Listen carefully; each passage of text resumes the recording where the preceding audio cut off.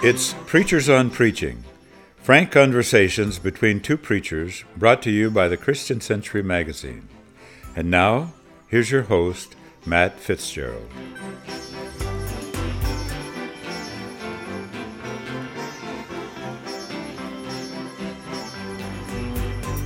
Hi, I am Neil Ellingson. I am the editor/producer of the Preachers on Preaching podcast.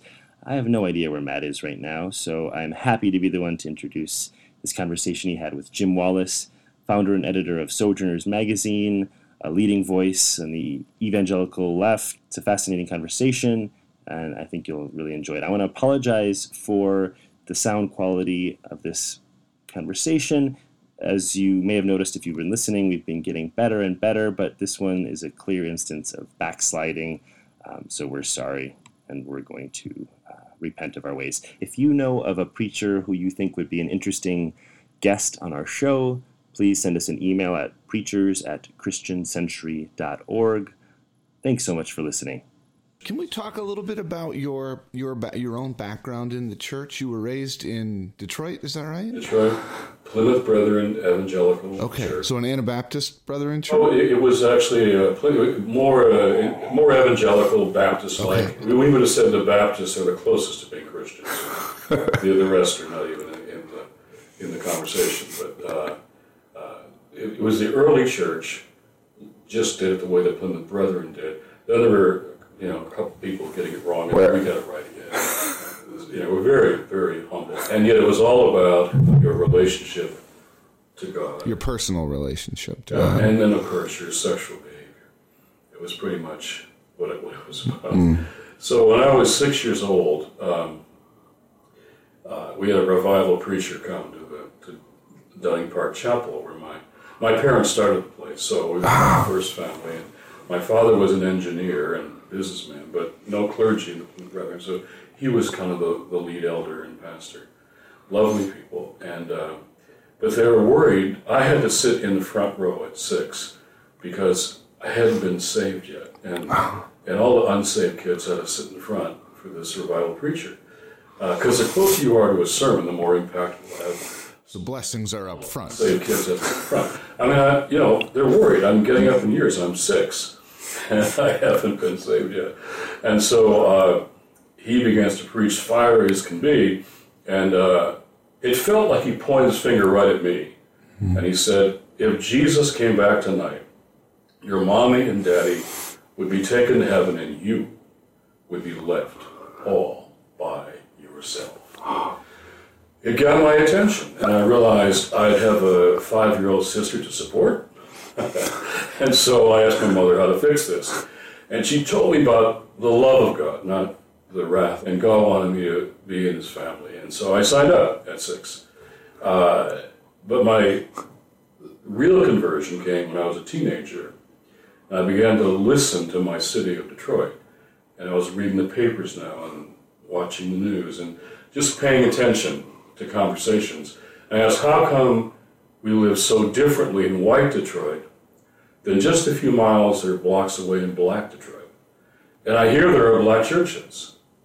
We never went to a black church or had a black preacher come to us. There were Plymouth Brethren black churches who knew about us, but we didn't know about it. Was that segregated? Completely. And so I began to go into the city as much as I could. I would sometimes, like at my driver's license, just drive in, park, and walk around. And something about the city just drew me and attracted me. And I would take jobs in the city, working along young black guys, same age as me, but we'd grown up in different countries in the same city, black and white Detroit.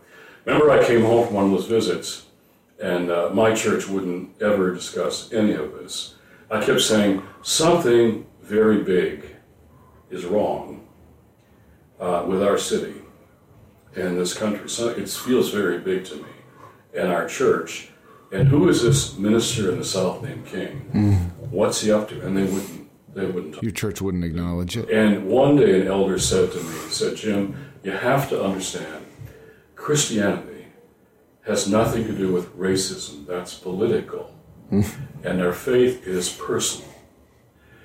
And that's the night that I left, in my head and my heart, because the thing that was tearing me up as a young man, that I was on my mind, my heart, I was just preoccupied with, had nothing to do with my faith. Were you able to see the presence of Christ in the movement at that point, or at least in that tension that you were feeling in your own heart, or was it more your church was Christianity for you, it was blind, therefore the faith itself was not for you?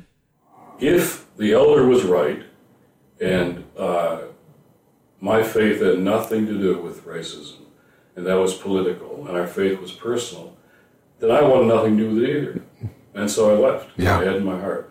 And I joined the student movements in my time, civil rights movement and anti-war movement. And then I came back to my faith after university, after being, after organizing, we could put 10,000 people in the street in about 2 hours' time back in those days. Tear gas, beat up, death threats, all of that. Was that all in Detroit, or where did you go? I went to Detroit and Michigan State. Okay. So it was organizing the big, national student strike in 1970. We shut down the country universities, biggest march in D.C. since King's March. Yeah. That fall, 500,000 people. But was that all through like SDS in those groups, or was it? Well, all those groups. Yeah. Michigan State wasn't SDS, but all those groups. I was one of the student strike leaders. But there wasn't a faith component that you were participating in. In fact, I remember one time at Michigan State, Campus Crusade was picketing our little march. Well, we had a big rally, and they were picketing. And they said, "Real peace is through Jesus." Now, some of our peace marshals grabbed these guys by the scruff of the neck and brought them back to the rally behind the rock and said, "We found these parasites, Christian parasites. We're going to take them out and take them out." I said, "Wait a minute, guys, you're peace marshals. This is a peace movement. Leave them with me." So their little Campus Crusade terrified leafleters. I said, "Okay, guys, I think I understand you better than you might suspect, because I come from that world. Tell me what real peace through Jesus means." "Well, it means that real peace is through Jesus, and that's the only..." I said, okay, but what does it mean for the 300 Vietnamese civilians who were bombed and killed today by U.S. warplanes? And I went back and forth. Finally, they said, it means we should bomb those people to hell. I said, "That's what I thought you meant by real peace for Jesus." So that was Campus Crusade. So that conversation didn't lead you to a deeper encounter with your own faith. It probably distanced it. And InterVarsity Christian Fellowship was more moderate. Okay. They kept saying, "Well, we're praying about this. What does our faith mean for the war in Vietnam? We're praying about this." They prayed all through the war, and they'll never figured out what it meant. Then the liberal campus minister, I think it was the Wesleyan Center, he came to me and said, "You're the real church. So our facility is available to you, and we want you to come and speak." And I knew we weren't the real church. He had nothing to say to me about how Christian faith has something to bring fundamentally to, because I knew that I wanted to be an activist now for the rest of my life, but I had no foundation for it. So I'm reading Ho Chi Minh, Che Guevara, and Karl Marx like we all were back then. And I wasn't satisfied with what I was reading. And finally I decided to go back to the scripture. I want to interrupt just for a sec. So when the liberal campus ministry came to you and sort of ceded the authority of the church, right? You're the church. Why didn't that grab a hold of you? Because I knew it wasn't right. I knew that he said, "I've got nothing to say to you." And you're, because I knew the movement was full of all kinds of stuff.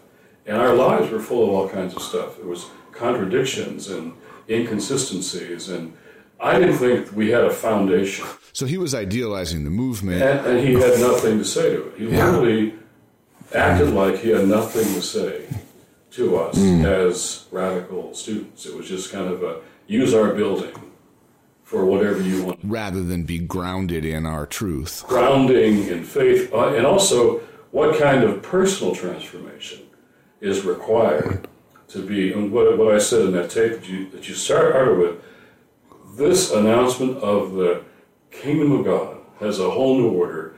It's come to change the world and us with it, changing everything personally spiritually, economically, politically, socially.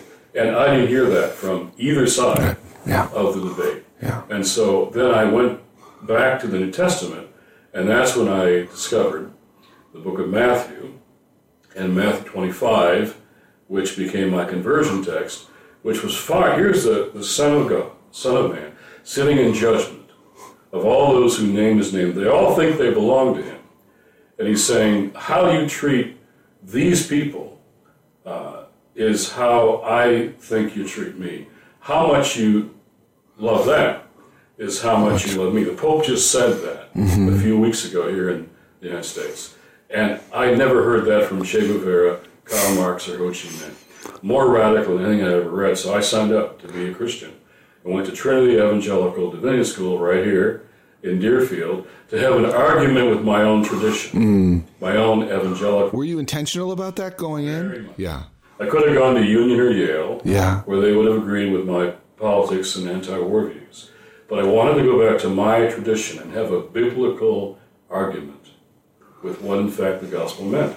Because this gospel of the kingdom was very different than the privatized message that I had gotten my whole life. I mean, here were people in my little church at Dunning Park Chapel who really, really wanted to love and follow Jesus. But then they kept at arm's length all the people Jesus talks about in Matthew 25 and didn't know them, didn't know any of them. And the gospel was so narrowed. I remember I was dating a young girl in the church, and we were going to go out to see The Sound of Music, the movie, one night. Her father literally stood in the doorway, blocking our exit, and said to her, if you go out and see this movie, you'll be trampling on everything we've raised you to believe about being a Christian. Wow. He knew that being a Christian was being different than the world, but he made his stand against Julie Andrews instead of racism, militarism, and materialism. He just missed the whole teaching of Jesus. Then he watched the movie a year later on Sunday night after church at home. So it's boiled down to this very private, sometimes petty, personal moralism. Do you think that, I've noticed an interesting thing in my lifetime as an adult Christian, where, thanks to your leadership and others, the evangelical church has become much more politically engaged, right? These very things that you're talking about are there's practically been a revolution. At the same time, the mainline church, we have this historical legacy of, theological legacy of understanding God in abstract terms, as love, as justice. And so what a Christian does, and I'm being critical of my own tradition here, but what a Christian does is try to align herself or himself with these abstract values. And what we don't have is a personal relationship with God, certainly not a personal relationship with Jesus. We don't even want to talk that way.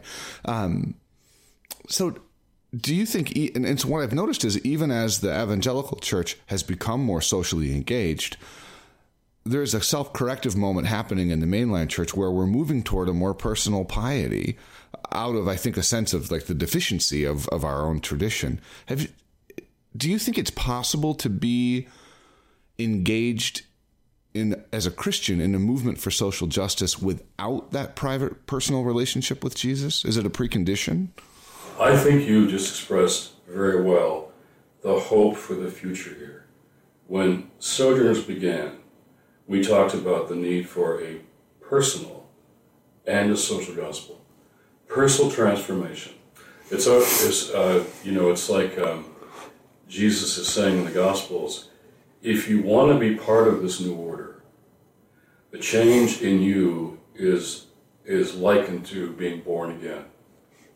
Born again in order to participate in this new order of things. Yeah. And so when the mainline churches moved away from that personal salvation transformation and went to kind of, as you put it,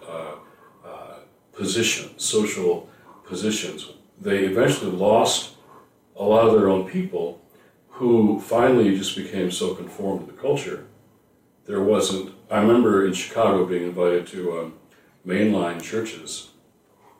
I won't mention which ones, but I remember, and I was preaching what Jesus called us to, and I literally felt like people were very wealthy, were listening, wealthy mainline churches, and the coat racks were amazing, the kind of coats and coat racks. And it's like they didn't care what Jesus called us to. They just thought I was radical and wrong. The evangelicals had to care. They had to prove me wrong. Because it was Jesus calling them. Jesus. Yeah. And that's why the argument with Trinity was so important. And so we literally found 2,000 verses. We found every text in the Bible about the poor. As seminarians, 2,000 verses we found. In the Hebrew Scriptures, the Old Testament, it was the second most dominant theme. Idolatry is first, this was second. In the Synoptic Gospels, one of every 16 verses is about the poor, the oppressed, the marginal. In Luke, it's one of every 7. I didn't name my first son after Luke Skywalker. And so one of my colleagues, who's still with us, took an old Bible and cut out of the Bible every reference to the poor. And it was just all over the floor. And when he was done, the Bible was in shreds, tatters. It was a Bible full of holes. I would take the Bible out with me to preach. I would say, brothers and sisters, this is our American Bible. It's full of holes from all we've paid no attention. We might as well just get a Bible and start cutting, because that's what we've done. And that became a serious conversation, Trinity, because you're saying that this is biblical authority. So bringing this up to 2 weeks ago, teaching in Georgetown, my class at the McCourt School of Public Policy, there's a Chinese woman in class, a policy person. She's been here 15 days, never read the Bible, and she hears in my class there are 2,000 verses about the poor.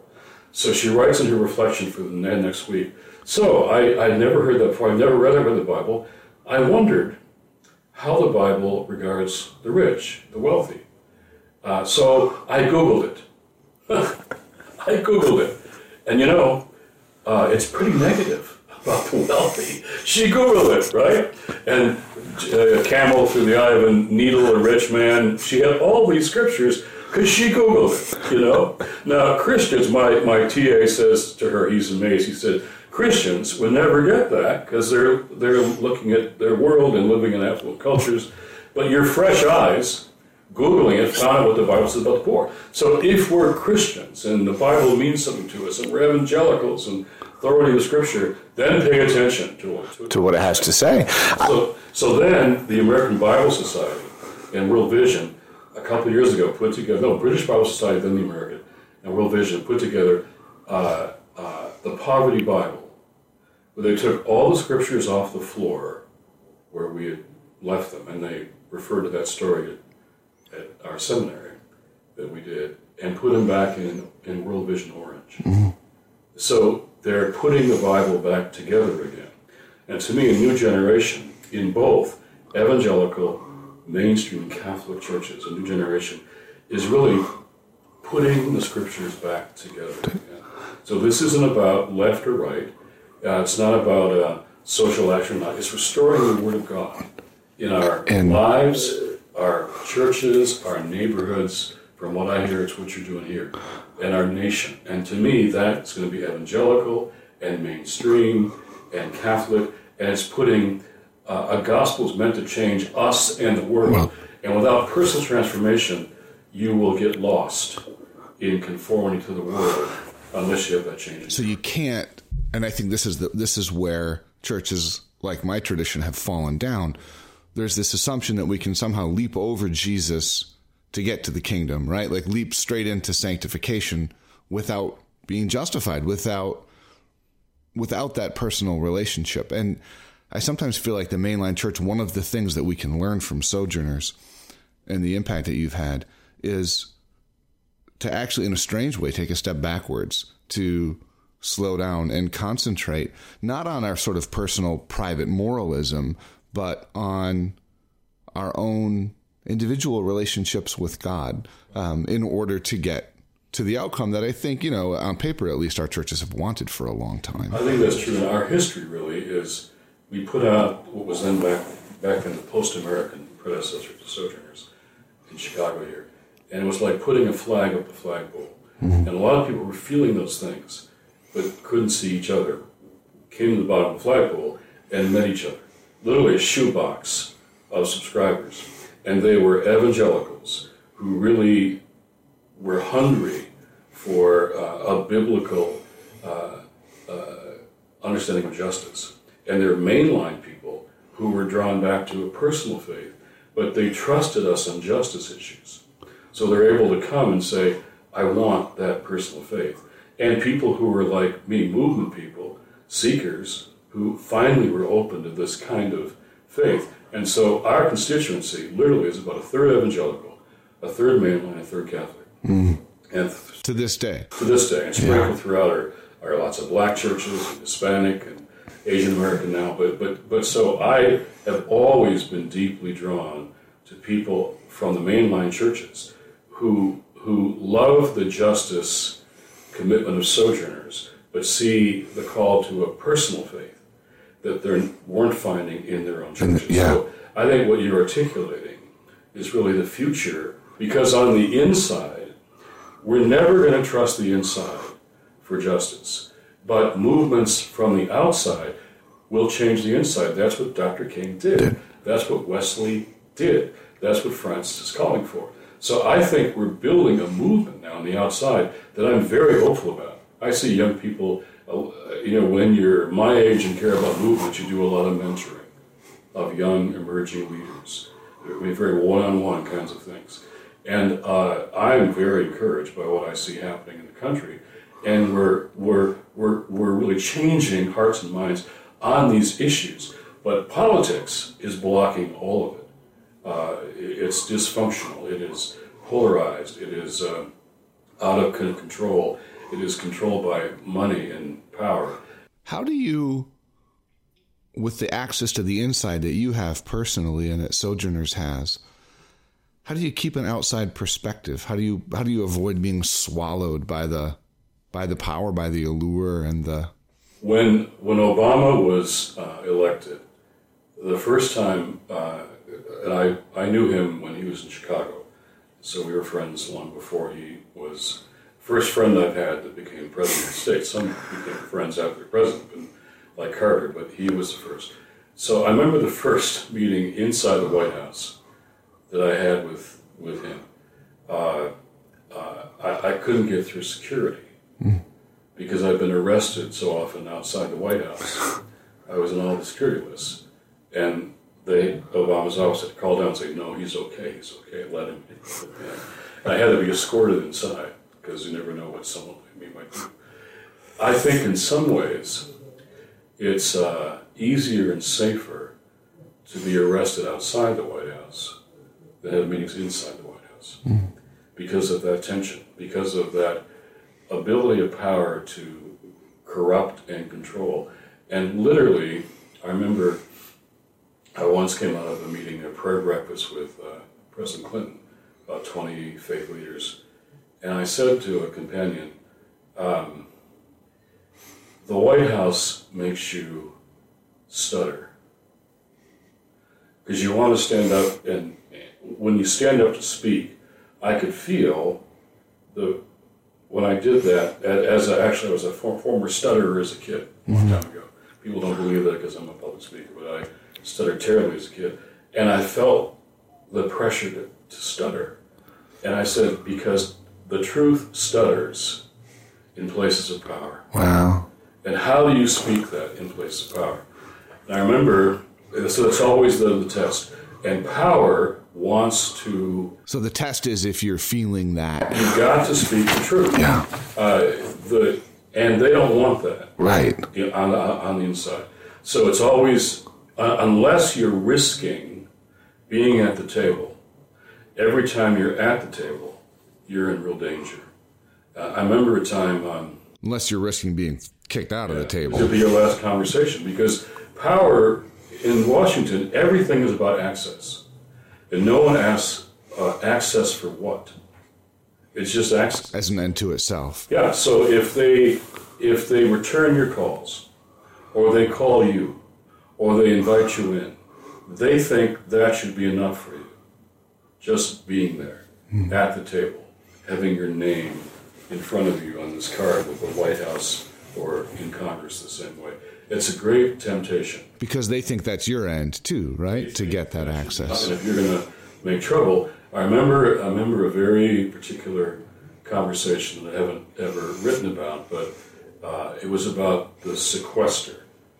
The content of the sequester, which was meant to get agreement with Democrats in the budget. And I knew they would never get agreement, so they would implement the sequester. So a year and a half before, they're talking about what will the sequester be. So we had a meeting with the president and all of his economic team.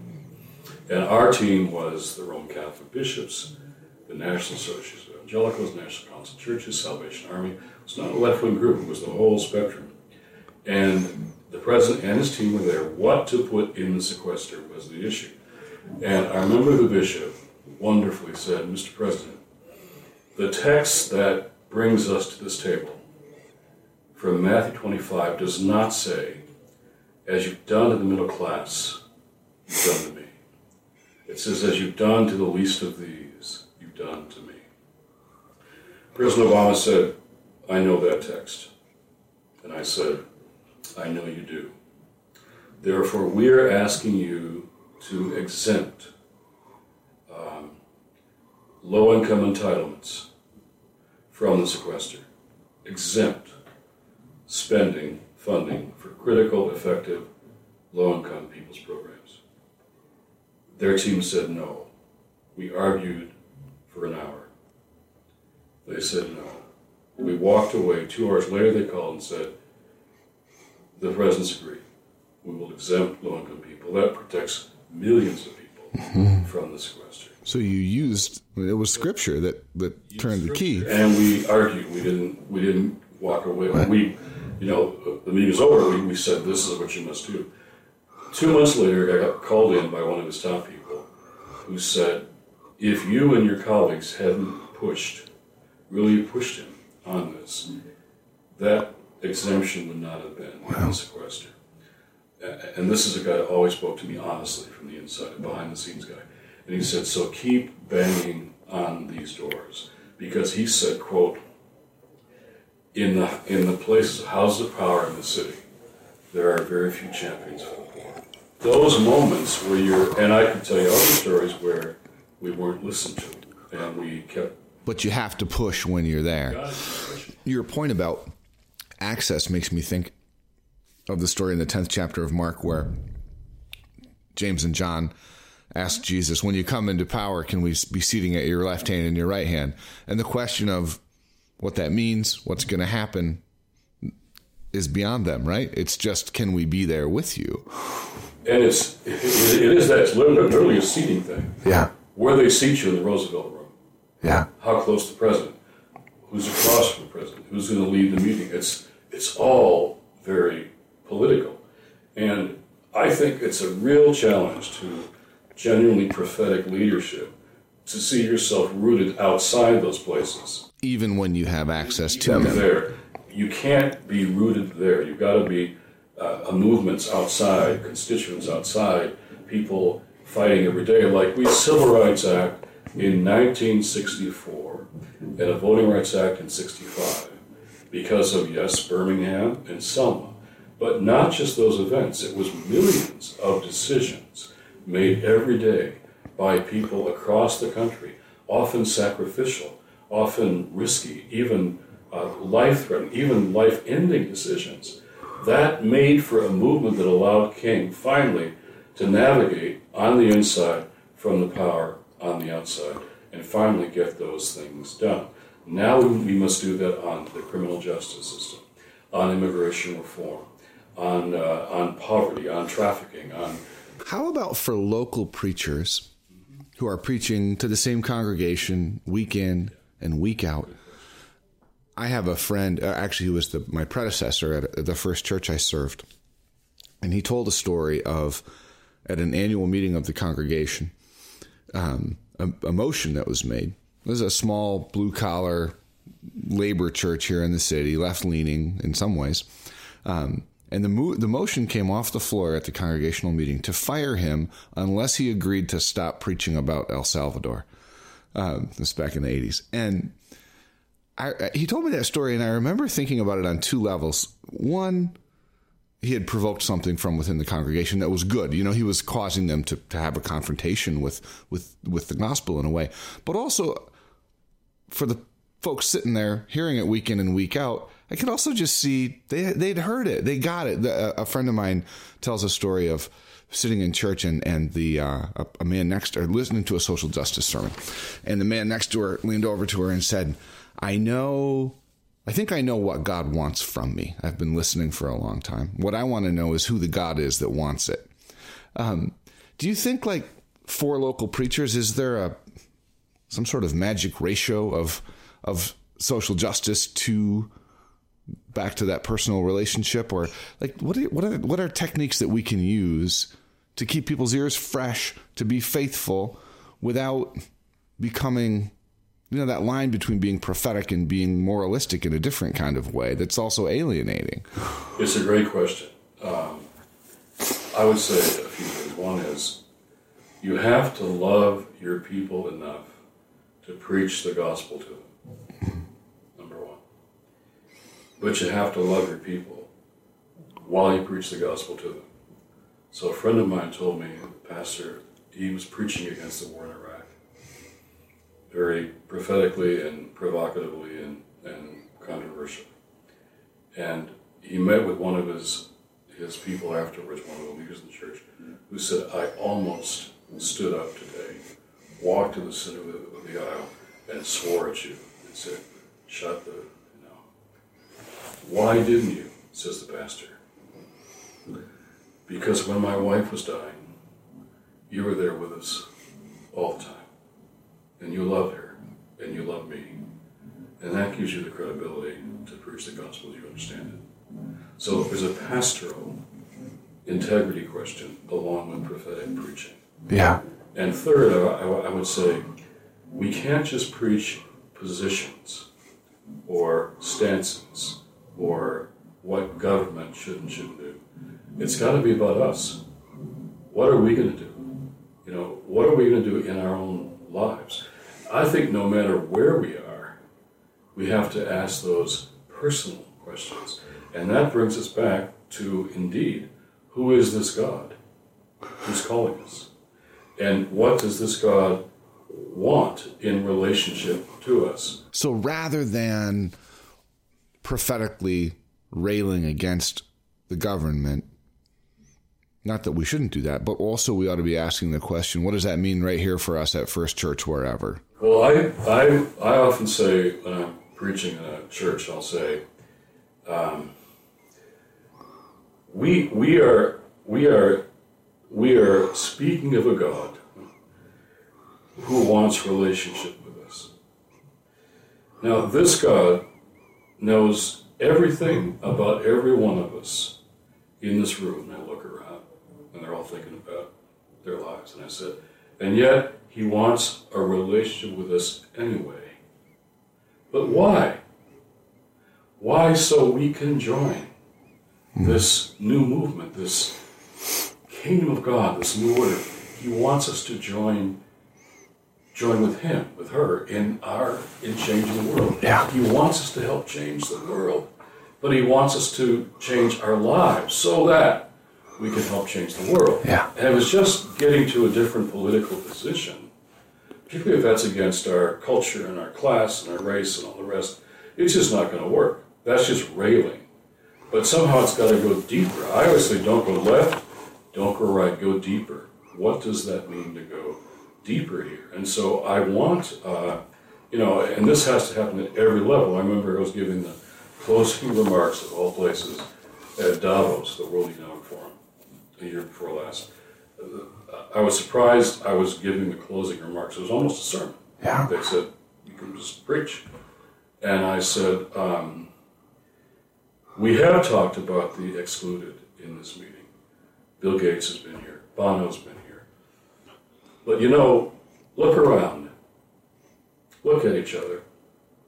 This is the most included room on the planet. This room is the most included.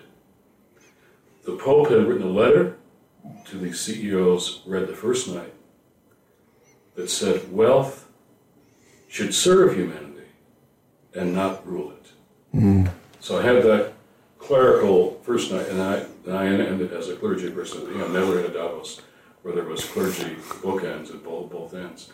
And I said, so here's the motto on the wall. It said, the World Economic Forum, our mission, committed to improving the state of the world. So we're going to have some music now, because they gave me this cello to play here. I'm doing an original composition. And I said, she was going to do it after mine, and I said, let's do it together. I said, listen to the music and ask yourself what you're going to change when you go home. It's going to cost you something to improve the state of the world. But you put it back on. Back to that. It's interesting that it kind of loops back to your experience as a 6-year-old in the front of the sanctuary, right? The end is different, but that personal confrontation is similar. A friend in the audience said, these are the CEOs around the world. He said, they all stopped talking. No one left. Nobody came in. And Jim, they bowed their heads while the music was going on. And at the party afterwards, I had several coming up just in tears, where if I just railed against a position, it had been an intellectual argument. And they wouldn't have even listened. Yeah. But so this is about a God who wants relationship with us. Yeah. And the Pope made that so clear. I mean, the first thing he said when he became Pope to the world and us was, I am a sinner. Those were his first words to us. I am a sinner. At the end in Philadelphia, he said, please pray for me. Don't forget. He gets up every morning at 4:30 to pray. He wasn't just announcing positions from Catholic social teaching. By the way, we're for reform the immigration system. By the way, you should vote for that. He didn't do that. In fact, he talked to immigrants in Spanish, and he said, never forget who you are. Be who you are. Be who God made you to be. Come to this country being who you are. And they had been demonized for weeks by Donald Trump and by other candidates. And he told them to trust who God made them to be. It was deeply, deeply affirming, more than just immigration reform. Right. He was calling on us. He said, I was the son of an immigrant, me. Yeah. And this country was built. He made his point by going deeper, Not by staking out a policy claim. That's great, and it's very helpful. And I think it's part of what makes your own voice so unique is the ability to straddle. And I wanted to ask about your understanding of your activism as proclamation. And I wanted to share a quote from somebody who I think is a favorite of yours, John Stott, from his book Between Two Worlds: The Challenge of Preaching Today. So here's the Stott quote. We need to remember the doctrine of revelation. It is a basic tenet of the Christian religion that we believe what we believe, not because human beings have invented it, but because God has revealed it. In consequence, there is an authority inherent in Christianity which can never be destroyed. Preachers who share this assurance see themselves as trustees of divine revelation, or as Paul expressed it, stewards of the mysteries of God. When you're engaging in the activism that you lead, do you understand it as proclamation? I mean, is it separate somehow from stewarding the mysteries of God in a pulpit, or how are they linked, or how are they separate from each other? It's proclamation. He also used the word authority. Yeah. I remember when at Davos, Jim Kim, who's the president of the World Bank, we met there, and he said he wanted to talk. And that's what people do at Davos, and they don't follow up, but he did. I went over there, and he said, he's changing the World Bank, where he's saying, economic growth does not necessarily lead to overcoming poverty unless you aim at that. He's changing the whole ethos there. He said, so we have the evidence now of what overcomes poverty. We don't have the moral authority or the constituency to turn this around. So we need an alliance with the faith community. Jim Kim, who used to protest outside the World Bank, who's actually a good friend of Gustavo Gutierrez, and they talk together. And now we have an alliance of faith leaders who have a moral narrative they didn't create, we created it, because of the authority. And he's recognizing we're supposed to have in the faith the moral authority and constituency that we can change things and leverage things. And I think John Stott is exactly right. And we're talking about Trinity. He was at Trinity for a semester when we were there. Oh, wow. And I was off school that semester, but we got a call. John Stott was living in the apartment as a faculty member. He wanted to talk to the radicals. We were called the radicals. So we went into the room, and here's John Stott. I mean, he and Billy Graham were probably the most authoritative figures in global evangelicalism. And he says, well, what's your concern? So the students turned to me, and so I went on about racism and injustice and poverty, and I thought, I'm going to be able to give this guy, I'm going to give him an earful, he's this big evangelical leader, and at least he's going to hear it, I went on Vietnam, I went on, I'm looking back and I'm embarrassed at how much I probably went on. He listened, finally he says, are you finished? And I said, yeah. He stood up, and we were just a ragtag bunch of seminarians. He walked over to me in a way that forced you to stand up to respond to him. Put his hands on my shoulders and said, I think what you're doing is going to make such a contribution to the kingdom and the churches that I want to join you. I want to support you. Use my name for whatever you want. Wow. Then he'd come to see us, and we'd have rigorous conversations about all kinds of things. And he would be critical, he'd send feedback, but he engaged us. He was a contributing editor to Sojourners back when? So whether you're dealing with the Black Lives Matter leaders, which I love to do, I'm very impressed by these young people. I was in Ferguson, often in touch with all of them. Or whether you're dealing with people at Davos, we've got to, and this is where I'm not ever apologetic about my faith. I mean, I don't mind using words to say what I believe and why. Yeah. And it's important that people understand what you believe and why. And being a person of faith, you run up against what I call the two fundamentalisms. The religious fundamentalists. I've been fighting my whole life on the religious right, but also now around the world. I was at a conference on Islamophobia in Philadelphia last week, scholars dealing with this stuff, and we have a serious problem with the anti-Islamic mentality in this country, and Christians are trying to be an alternative to all of that, but we've got a serious problem with fundamentalism in Islam, and in Judaism, and in Christianity.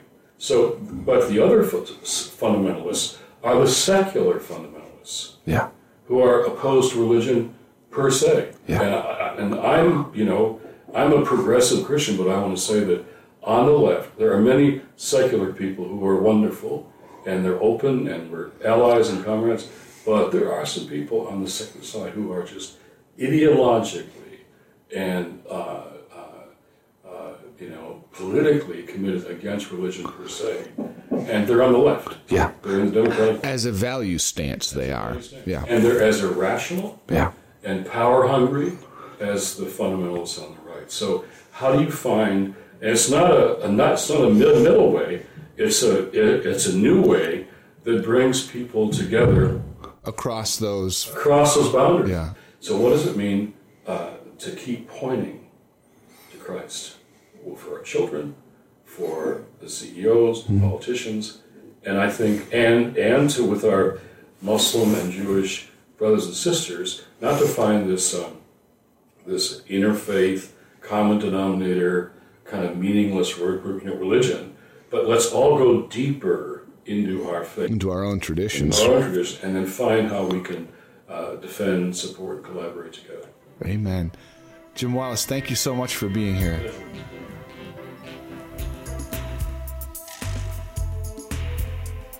Many thanks for listening to the Christian Century's Preachers on Preaching podcast. This episode was edited by Neil Ellingson with technical assistance from Kyle Hoker and Steve Thorngate.